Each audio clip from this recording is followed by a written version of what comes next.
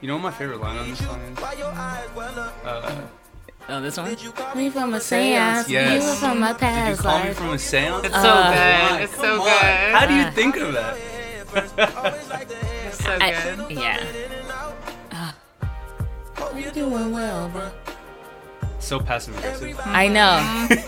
I was like, for so long, I was like, this is like fuckboy anthem. Right. And then I was like, wait, maybe I'm the fuckboy. And then I was like, I'm really confused for a while. Identity crisis. Yeah. I was like, wait, who am I in this song? It's really hard to know who you are in this song. Because I think we're probably both. Yeah. But then this part is like really heartbreaking. Hey, I'm Sam Bailey. Hi, I'm Fatimah Asghar. And you're listening to the Nostalgia Mixtape. Every night, shit, every day, shit. Dropping baby off at home before my night, shit. You know I can't hear none of that, spend the night, shit. Kumbaya, shit. Wanna see Nirvana, but don't wanna die, yeah. Wanna feel it, nah, don't come by. Fuck with me after my shit.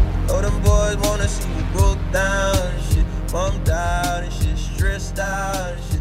Hey y'all, this is Samantha Shrowie. Welcome to another episode of the Nostalgia Mixtape. Before I had a cell phone, when I'd invite my friends over to hang out or spend the night, it usually went something like this. I'd ring them up at their home phone number, make a plan, hang up, and then I'd go out in the driveway and play basketball or baseball to pass the time until they arrived. And the day we taped this episode felt something like that. My producer Jason and I were hanging out on his front porch and talking, waiting for Sam Bailey and Fatimah Asghar to arrive.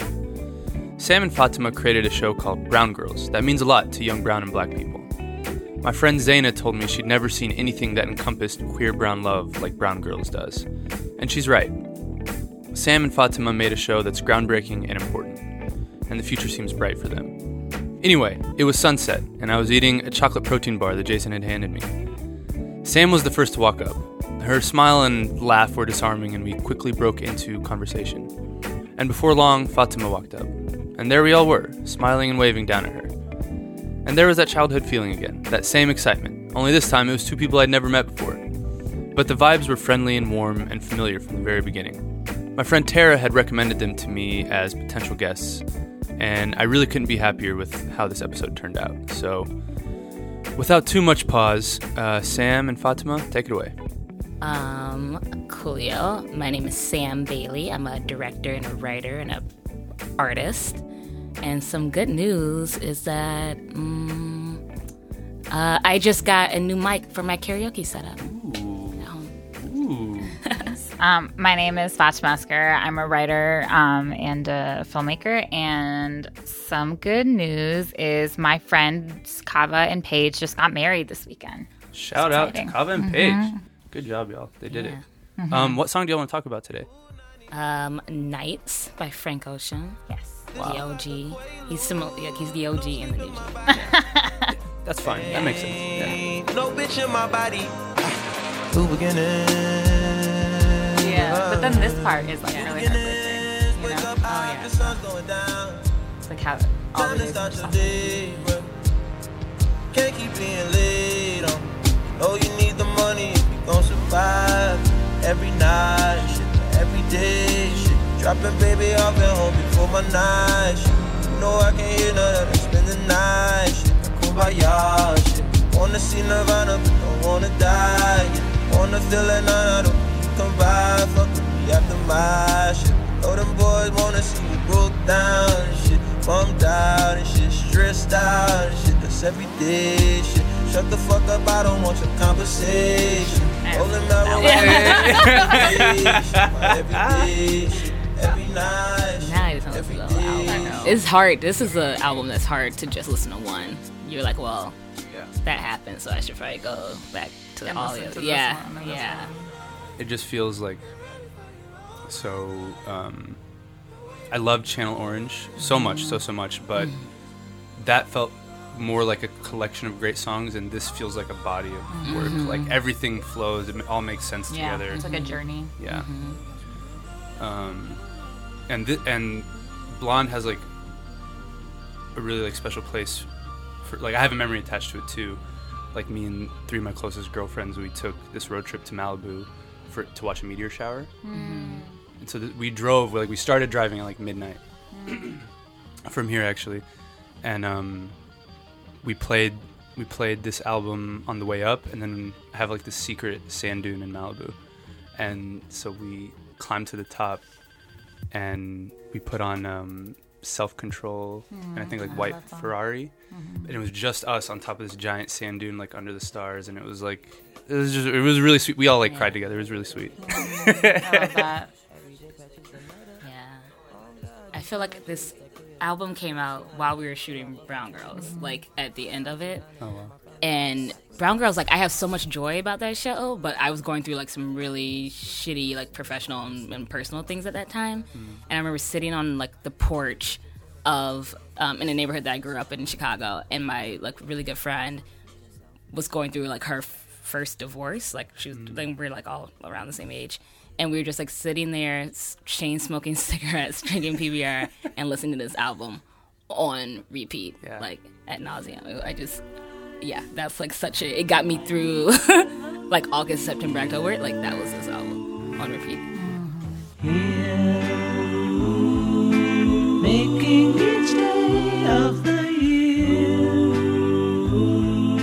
changing my life with a wave of hand.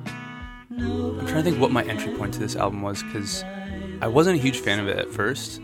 I know a lot of people say that. Yeah, like I was like, okay, like I get it, like a couple good songs. I started listening to it, like I made myself listen to it like straight through a couple times, and on White Ferrari there's this part where he like basically quotes a Beatles song.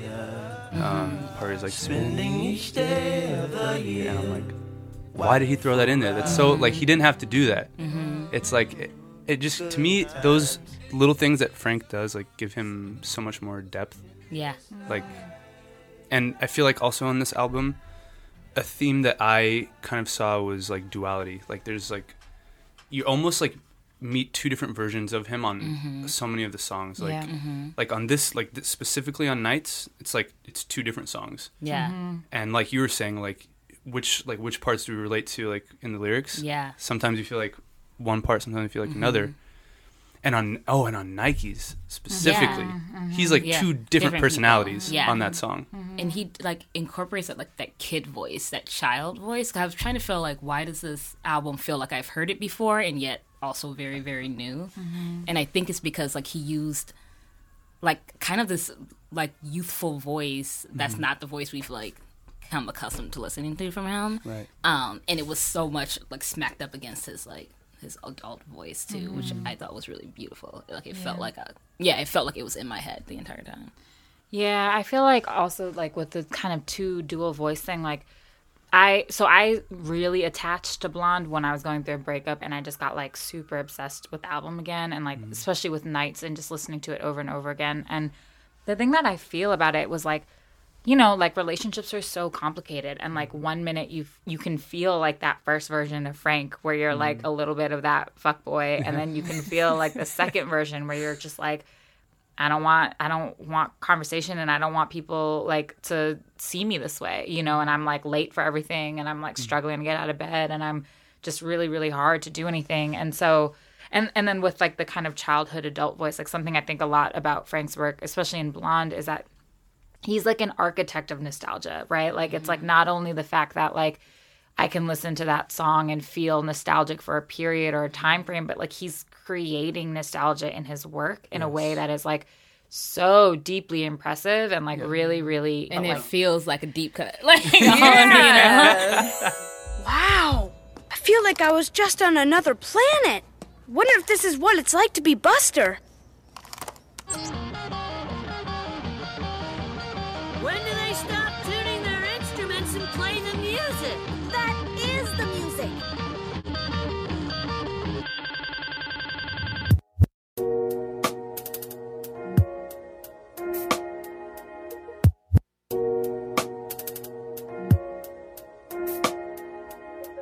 Every night fucks every day up. Every day patches the night up. On God, you should match it, it's that KO. No white lighters till I fuck my 28th up. 1998, my family had the Acura. What on earth was that?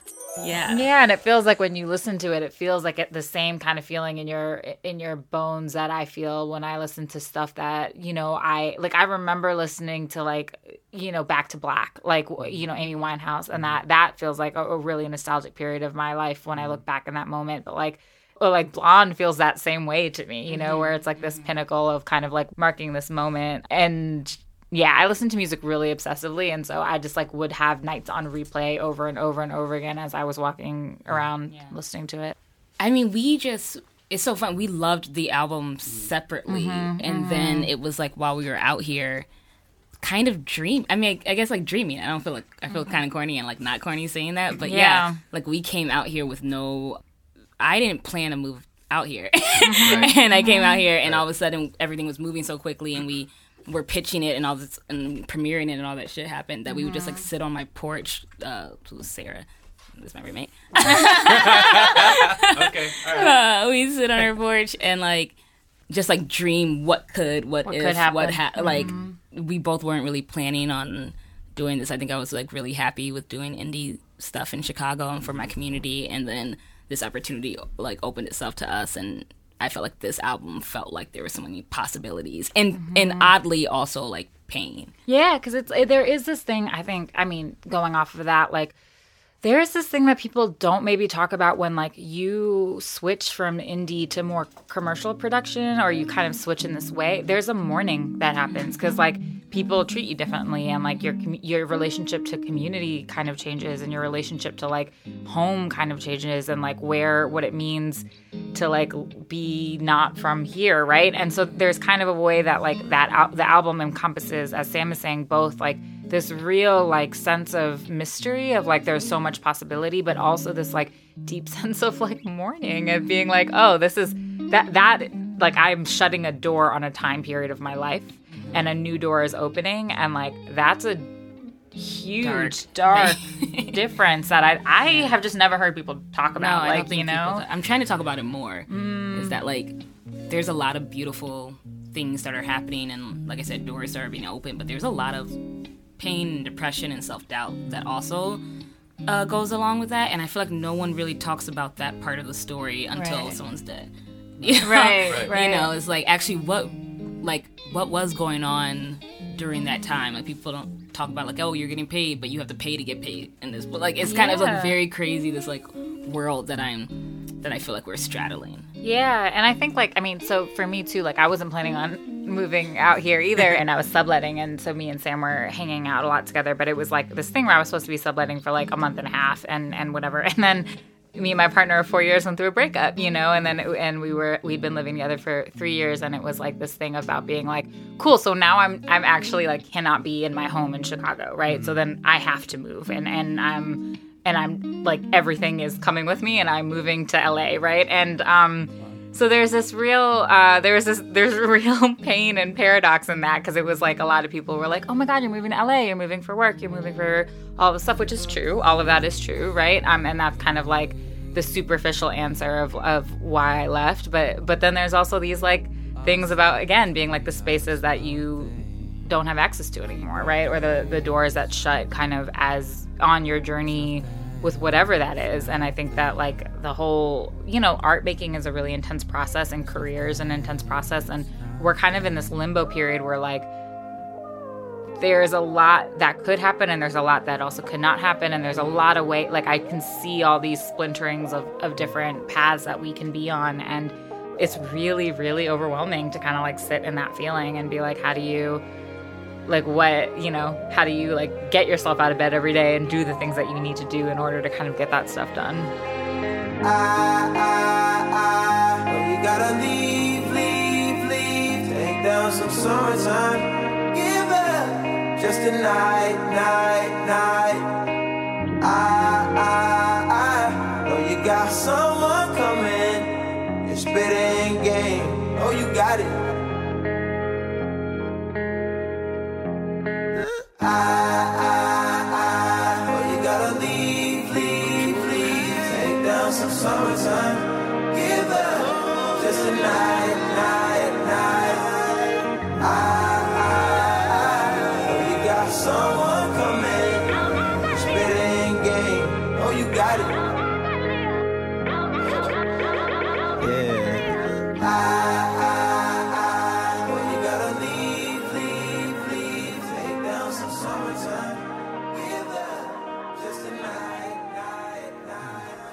glad, Fatima, that you said that thing about Frank's music sounding like nostalgic. I mean, I guess it's like that was the name of like his first tape, right? Nostalgia Ultra or something like that.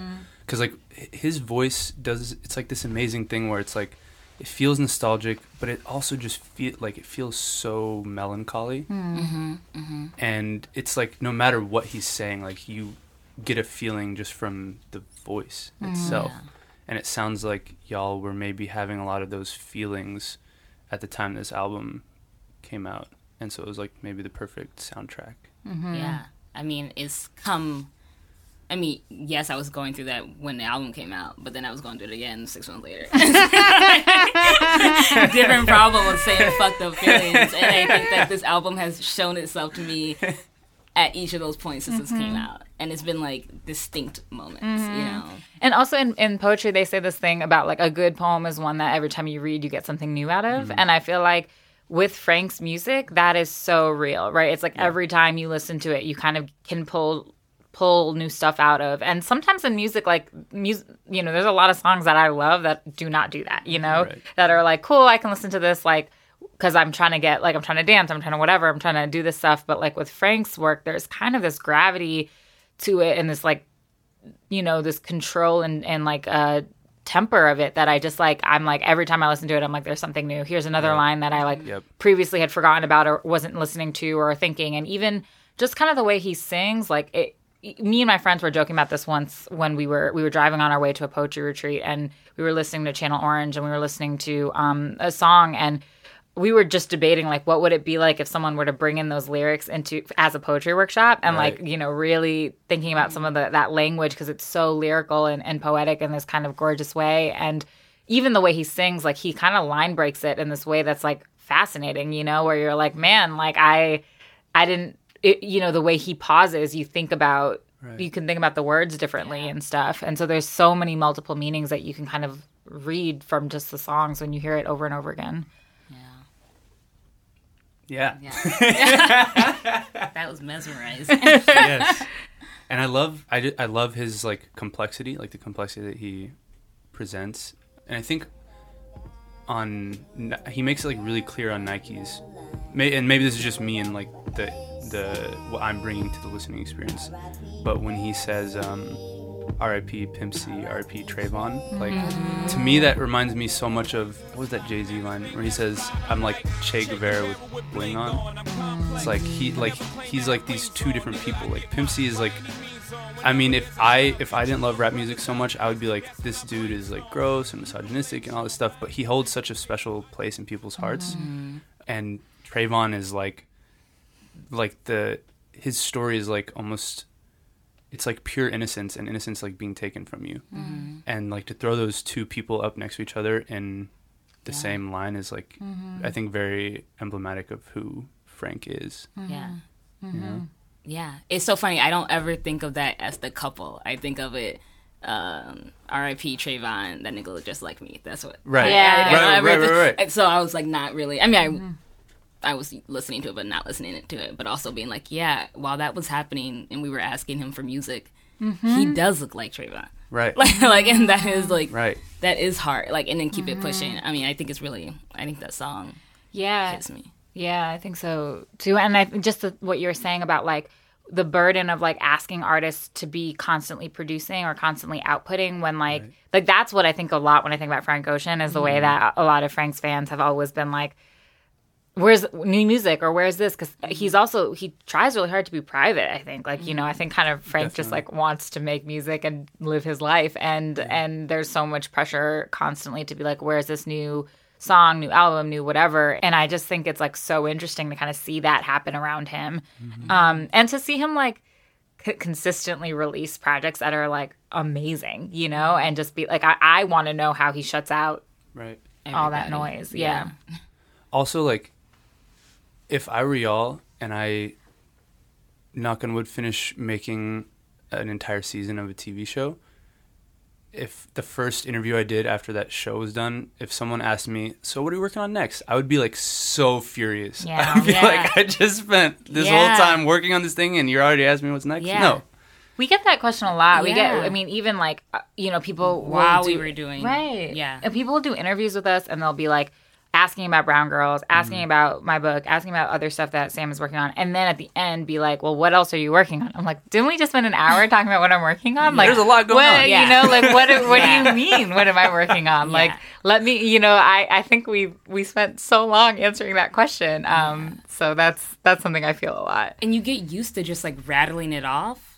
Like I would never, up until like 2 years ago or a year and a half ago, would tell someone an idea that I had as if that's something that I'm going to make. Right. Out here, I have to do that shit all the time. Because they're like, oh, what do you have any ideas? What is this a TV show? Is this a script? Is this a movie? And you're like, I'm not sure yet. Like the time that it takes to really fester and think of something and choose the way that you want to tell your story is not, at this stage in our careers, a privilege that we get allowed. Right. I think that's something that probably happens to like older white men who have fanatics that get to like go away and then come back, and it's so great. But like we just have to continue to produce, or else it feels like our the door has closed. You know, Totally. I really feel that. One of the other themes that I took away from Nights is like this idea of loyalty, and so I was, or Frank's idea of loyalty, and I was wondering like where do y'all draw the line when it comes to being loyal? Ooh. I'm a loyal ass bitch. Me too. I'm so fucking loyal. Yeah, like maybe to like a fault sometimes. But I'm like the same way. Yeah, it's like I don't trust often, but if I do bring you in, then I'm like hard for you. Like, and it takes a lot for you to kind of break that trust and that support. Where's the line, man? I think the line changes with every person and every instance and gets broken and built back. You know, I don't know if there's a line. If I am loyal to you, then I am probably very much so loyal.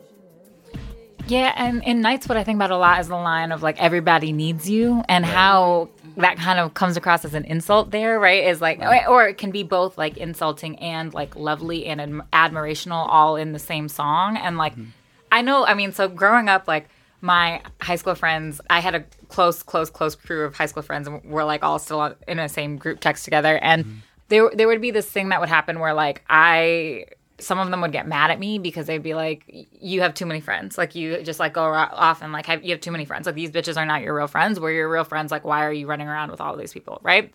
And in college, it was, like, similar where that would happen to you know, but it was because I was a lot more extroverted, and I did that a lot more, and then I just stopped because I got burnt out by it.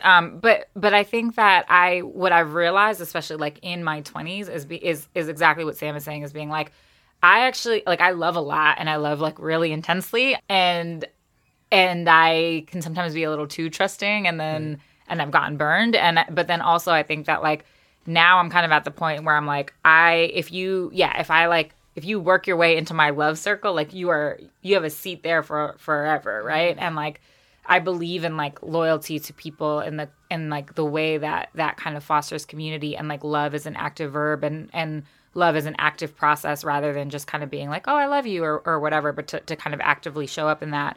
But it also makes me, like, extremely, extremely loyal. And also, though, like, I think that you can be loyal and still hold people accountable. And, like, I think you can be loyal and still, like, you know, and still, like, expect people to rise kind of in to be their best selves. And that, to me, is, like, the best act of, like, friendship or love that you can do, is be like, I see you and I see where you want to go, and I'm going to, like, hold you to that potential, rather than kind of, like, let us all sit in our basicness, right? So to me, I think that's, like, what I really love about relationships and love. Yeah. Shut up, Sam.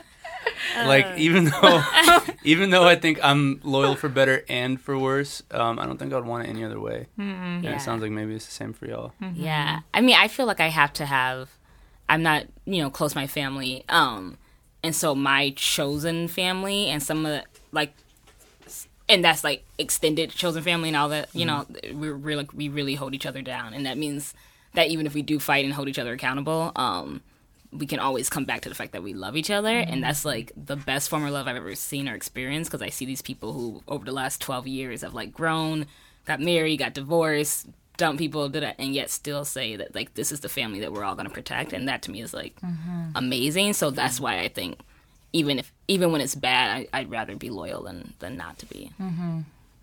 Yeah. What do people want at the end? What do humans want at the end of the day? Is it to feel useful? I kind of feel like people just want to belong somewhere, right? Like, I think that there's a way that, like, people kind of want that sense of, like, feeling like someone else recognizes them or sees them, or that they can kind of, like, just be and coexist with people. I think, in my terms of, like, humanity at its best, right? And so then spaces that I feel like are at their best are, like, what Sam is talking about these, like, moments of chosen family where you're able to be like, this is who I am, this is my full self, and I like don't have to hide or censor any part of that, and I can belong here and feel accepted for all of those things. Yeah. I mean, I think then it is love in all those types of ways, right? Like love of a passion, love of like your friendships, romantic, whatever that is, whatever that's defined by for you. I think people want to experience that, both give it and receive it. I think. Because I think a lot of times people's actions are based off of like fear of getting it or fear of losing it, Yeah, that's real. Did y'all maybe grow up with families that made it hard to be yourself? Yes, I did. Yeah, for sure. I think like I very much so feel like the black sheep, black person in my family. I am black. I don't know what it's called. All my family members are black. You gotta come up with new terms. What color sheep are you? It's the pink sheep in my family. And I think I was constantly trying to find ways to exert myself and like be like, look at me, like me. And I think that's like something that was very true to my experience up until I would say maybe even about like 5 years ago. I feel like that's when I've gotten rid of that. Yeah, I do too. And I think that, I mean, I also have great family members. Like, I'm really close to my sister, Khadijah, and I have like some really great cousins that I love. But I think that overall I have like a pretty tepid relationship with my family, and it's like pretty, estranged at this point, I think. And yeah, and I think that like there was a lot of ways that I just felt really like I wasn't really able to be myself, and then, and also I felt like I also constantly was fighting for myself and like fighting for like what I needed and small things that seemed so basic, and I think that like also my way of kind of dealing with that has just been like, cool, like I don't want to live a life where I have people in my life who like make me feel bad. And so when people make me feel bad, I don't want to be around them. Right. And like what that has meant is like there's a lot of family members that I no longer engage with. And it's just because, and it wasn't even like we got into blow up fights or anything. It was just like a lot of that was just me pulling back because I was like, actually, like, I don't feel good when I'm around you. And I would rather like us both live lives where we're flourishing separate of each other.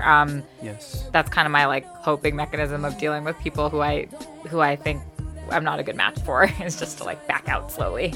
Yeah, it's like you gotta, it's like for the sake of your own sanity. Yeah. It's like not healthy to keep putting yourself in those situations.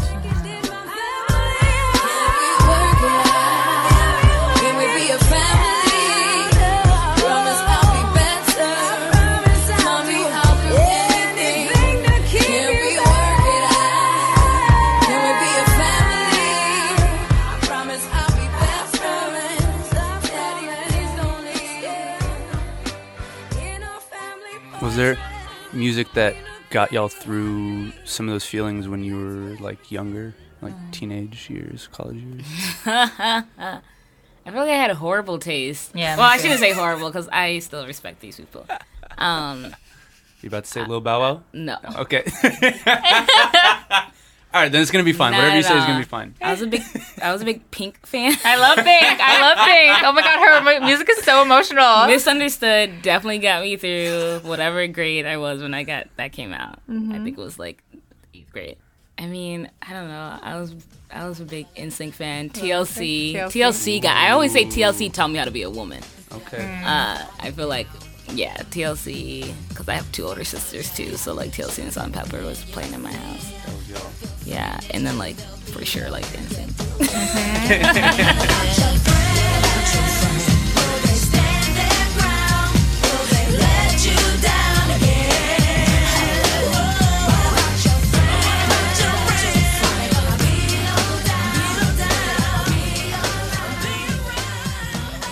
Yeah, I mean, I love Ja Rule and Ashanti. Like, I love them so much. And Name a better duo. nobody. Oh my God, Not a single person. Not a single person is a better duo than Ja Rule and Ashanti. Not a Oh single my person. God. Marvin Gaye and Tammy Terrell? No. Not a single Jay-Z, person. Beyonce? Nope, No. not a No. single Come on, person. come on. Beyonce's great Tony solo. Shea, no. Jay-Z can, Okay. you know. But I love Ja Rule and Ashanti. I love them so much. Always there when you call, but I'm always on time, and I gave you now, baby. Come on and get a piece of this late night lover, you know, the one that say kids like no other. I know. I got Also, Aaliyah, like I remember, so I wrote my first poem after, you know, Aaliyah had that song 4-Page Letter. I wrote my first poem. So this boy, great, you're doing great. So I wrote like my first poem after listening to that song on repeat over and over again. To this like boy that I thought I was in love with in 7th grade, and yeah, so I loved 3LW. Okay. I just have really basic music taste, Yeah. like at that point, you know, and I loved Pink too. I thought Pink was great. I love Christina Aguilera. Like, it just kind of was like, I really liked Robin. Robin got me through some really nasty. Like I was a drunk in college. I was such a drunk in college. I remember me showing up to like a body movement final because I was a theater person. Like super wasted, and I like walked out of class and challenged some guy in stage combat to a duel, and they got like carried out of the building. I'm giving it my all, but I'm not the guy you're taking home. Ooh, I keep dancing on my own. I keep dancing, oh yeah. I'm in the corner, watching you kiss her. Oh, I'm right over here, like can't you see me? I'm giving it my all, but I'm not the guy you're taking home. Ooh, I keep dancing on my own. Robin's "Dancing on My Own" Yeah. was like the song I would play when I would get like wasted. Robin reminds me of like bad thoughts. I'm a much like better person in terms of my alcohol intake now, but like Robin was like bad decisions, all the bad decisions. Thanks, Robin. Maybe I shouldn't have shared that. no, that's great. I'm really glad to know that. It runs in my family, by the way. But we're good now. We're learning a lot about each other here Yeah. right now. This is a safe space. You know? It's fine. Also, Sam and I are always like at certain parties, we're always the last people there, so drunk. Like, this is like what has been mine and Sam's last year is like Every HBO party we go to, we're the last people there and we're crying at a table. very drunk. Very, very drunk. And I said certain parties. Really what I meant was all the HBO parties were like the drunkest. We peed outside. What was that? Yeah. That And Fati like covered me with her I had dress. a cape dress. Yeah, peed on the street while we were waiting for our Uber. That's really as the sweet. last people at this party. Drunk. And you thought that was fun. Wait till our show comes out. My best friend in elementary school, I've had the same best friend since I was like 3 years old. Oh, wow. But when we were in like 4th grade, we'd already been through a lot together by 4th grade, since I knew him since I was 3. But I remember we were at recess one time, and I really had to pee. And I was like, dude, I got to pee so bad right now. And, I mean, like, I could have just walked inside, but that would take away from playtime. You know what I mean? That would cut into the playtime. Yeah. And I grew up in, like, the suburbs in Texas, so there's, like, a lot of trees. So he was like, dude, just pee behind that tree, and I'll block you. I got you. So I was like, okay, cool. So I walked over to this tree, unzipped my pants, started peeing, and, like, his version of blocking me was just, like, literally just standing behind me with his arms like this. Like, not blocking anything at all. Right. So you could just totally see that, like, a fourth grader was peeing on a tree, and I remember, like, this crowd gathered behind me, and this teacher, like, ran over and was like, Saman, what are you doing? And I was like, she was like, I, like, pulled up my pants, she was like, would your parents let you do this at home? And I, like, had literally just peed in my front yard, like, 3 days before. And you were like, yes. I was like, yes, absolutely. Absolutely. I kind of love peeing outside. Yeah, like, it's I really, freeing. I really love it, actually. Yeah. I've seen this bitch.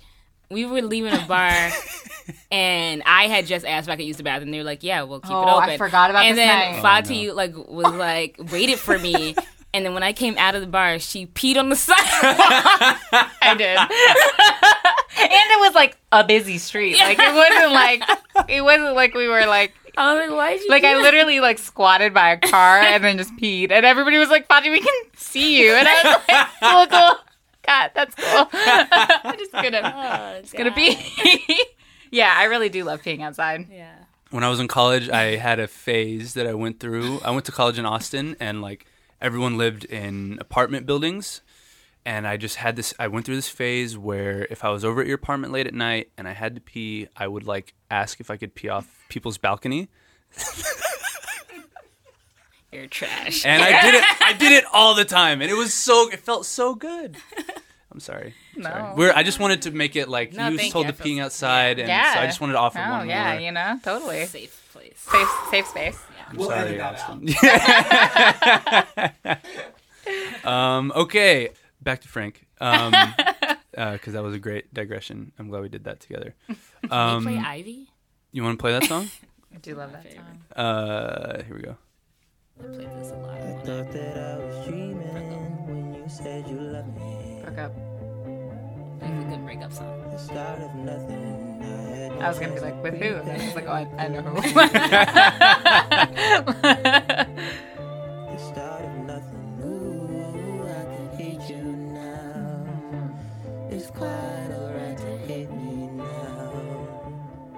When we both know that deep down, the feeling still deep down is good. If I could see through walls, I could see you faking. If you could see my thoughts, you would see your faces. This is the song that got me into the album. Really? Yeah. We didn't give a fuck back then. I ain't a kid, no. But I was like mourning a friendship breakup when I first heard this, and it just felt like the right song, even though it feels like a romantic song. But it But relationships do that, you know? yeah, Or it's like any relationship, like, can feel that way. yeah. Breaking up with friends is so. I've only had to do it truly once in my life, and it was so hard. It's It was horrible. so hard. It's really painful. Yeah. And we don't talk about it enough.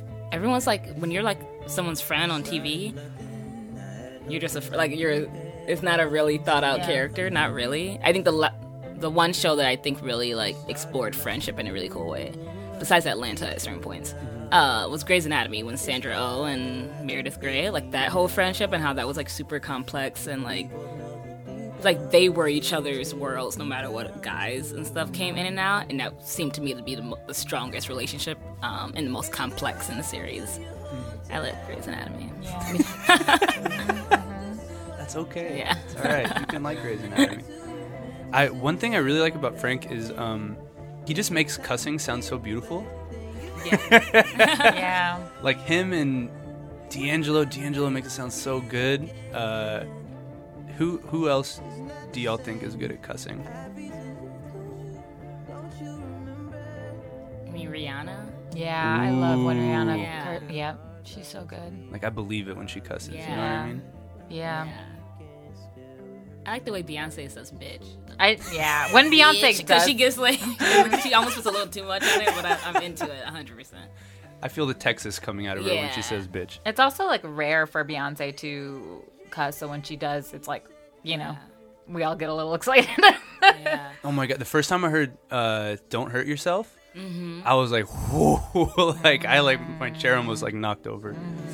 Also, Solange has the prettiest way of singing "nigga" I've ever heard.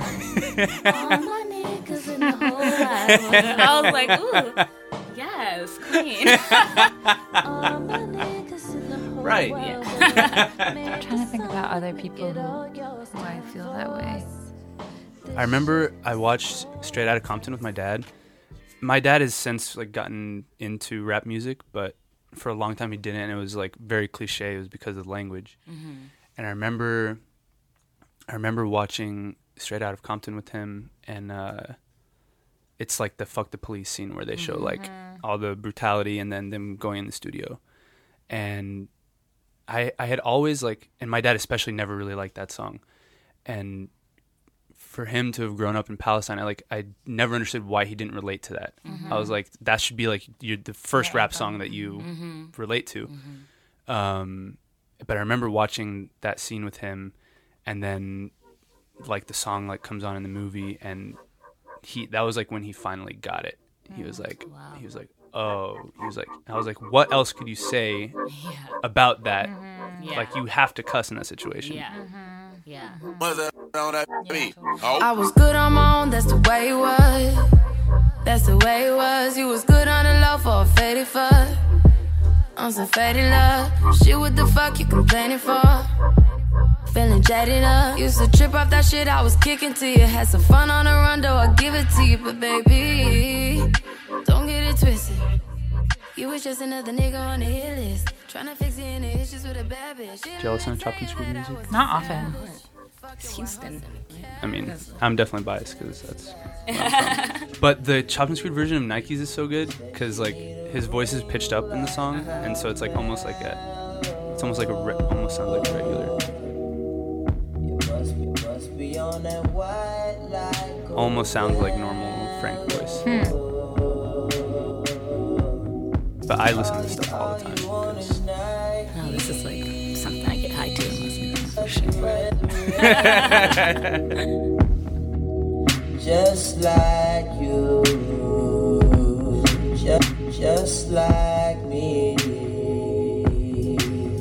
I don't play, I don't make time. I think Fatima mentioned Amy Winehouse, Back to Black. Yeah, I mean, well, I think that there's like all these ways, and I listen to music very weirdly. Like I listen to it in a way where like I it's obsessive. Like I will find an entry point into an album. If I listen to an album all the way through or whatever, and I'm like, okay, well, I'm not really, or like I like it, but whatever, then I don't really like the music. But if I like listen to an album and then there's like an entry point where I'm like, oh, this is my song, like I'll listen to that song over and over and over again, and then I'll keep listening to the album. I'll cycle through the album, and then I'll find a different song that I do that too. And it's kind of like a way of, and I can tell how much I love an album by how long I stay with it, or how many of the songs on it I do that too. But I just think Amy Winehouse has a really beautiful voice, and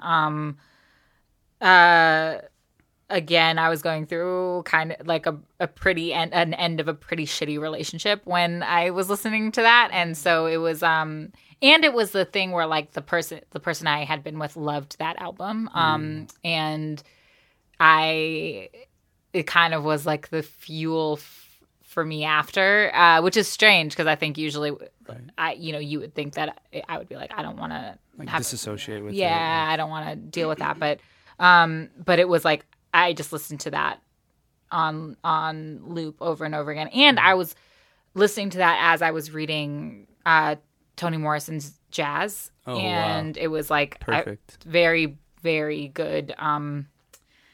They very much complemented each other in terms of like emotion and feeling. So I kind of think of those three things together. And recently, actually, I recently re-listened to that album like a few weeks ago, and I was like, oh yeah, like there was a period of my life where I listened, like this was always on repeat, and I just never stopped listening to it. Yeah. Do you like that album? I do like that album. Yeah, I feel like I didn't really get to her until later because I'm super late on music. But yeah, once I did, I played it on repeat. It's like that, and we got it on vinyl. What kind of fuckery is this? You made me miss the slick Ricky. And thought I didn't love you when I did. Can't believe you played me out like that. I mean, I think both Baduizm and the Miseducation of Lauryn Hill were super important to me, because specifically the Lauryn Hill one, because I did not think I was attractive when I was a little girl. I thought my skin made me look ugly, or I had all these complex with colorism, and Lauryn Hill to me was the most beautiful woman ever, and she kind of looked like her in my head. So I was like, oh, that. So not only was I a fan of her aesthetic, but everything she did could do no wrong.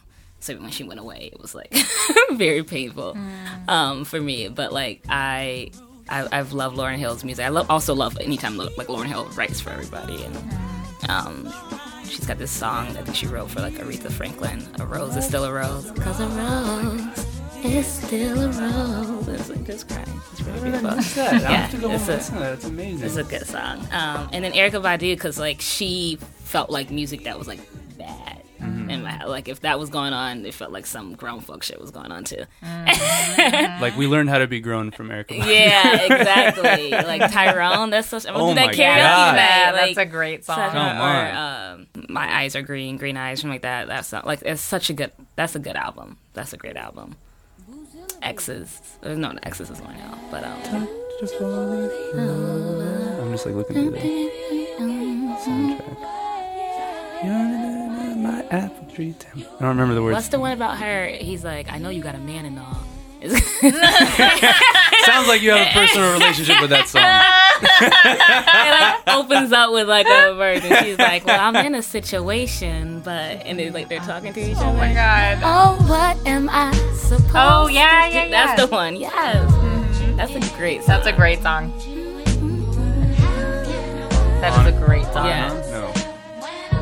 I guess next lifetime. I guess I'll see you next time. Oh, that's so sad. Yeah, I know, right?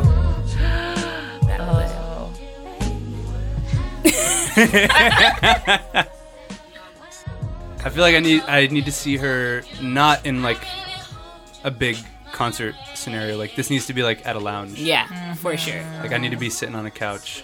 It feels like Love Jones era, the movie Love Jones. Yeah.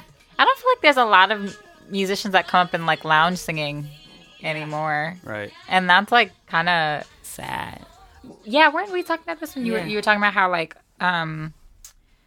how there kind of feels to be a loneliness amongst a lot of creators that are, our age and stuff, or maybe even a little bit younger. And I feel like you were saying that there's been a few music spots in Chicago that have closed down. Oh yeah.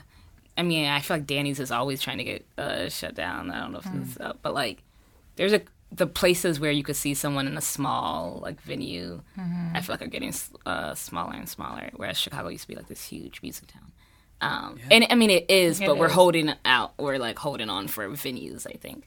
Right, and a lot of those connections now happen on social media, whereas they used to kind of more happen because you'd be at these places. Yeah. Which is just an interesting dynamic I think that is happening amongst our generation, is a lot more collaboration kind of comes from hitting someone up in the DMs. Yeah, versus just being at the same place.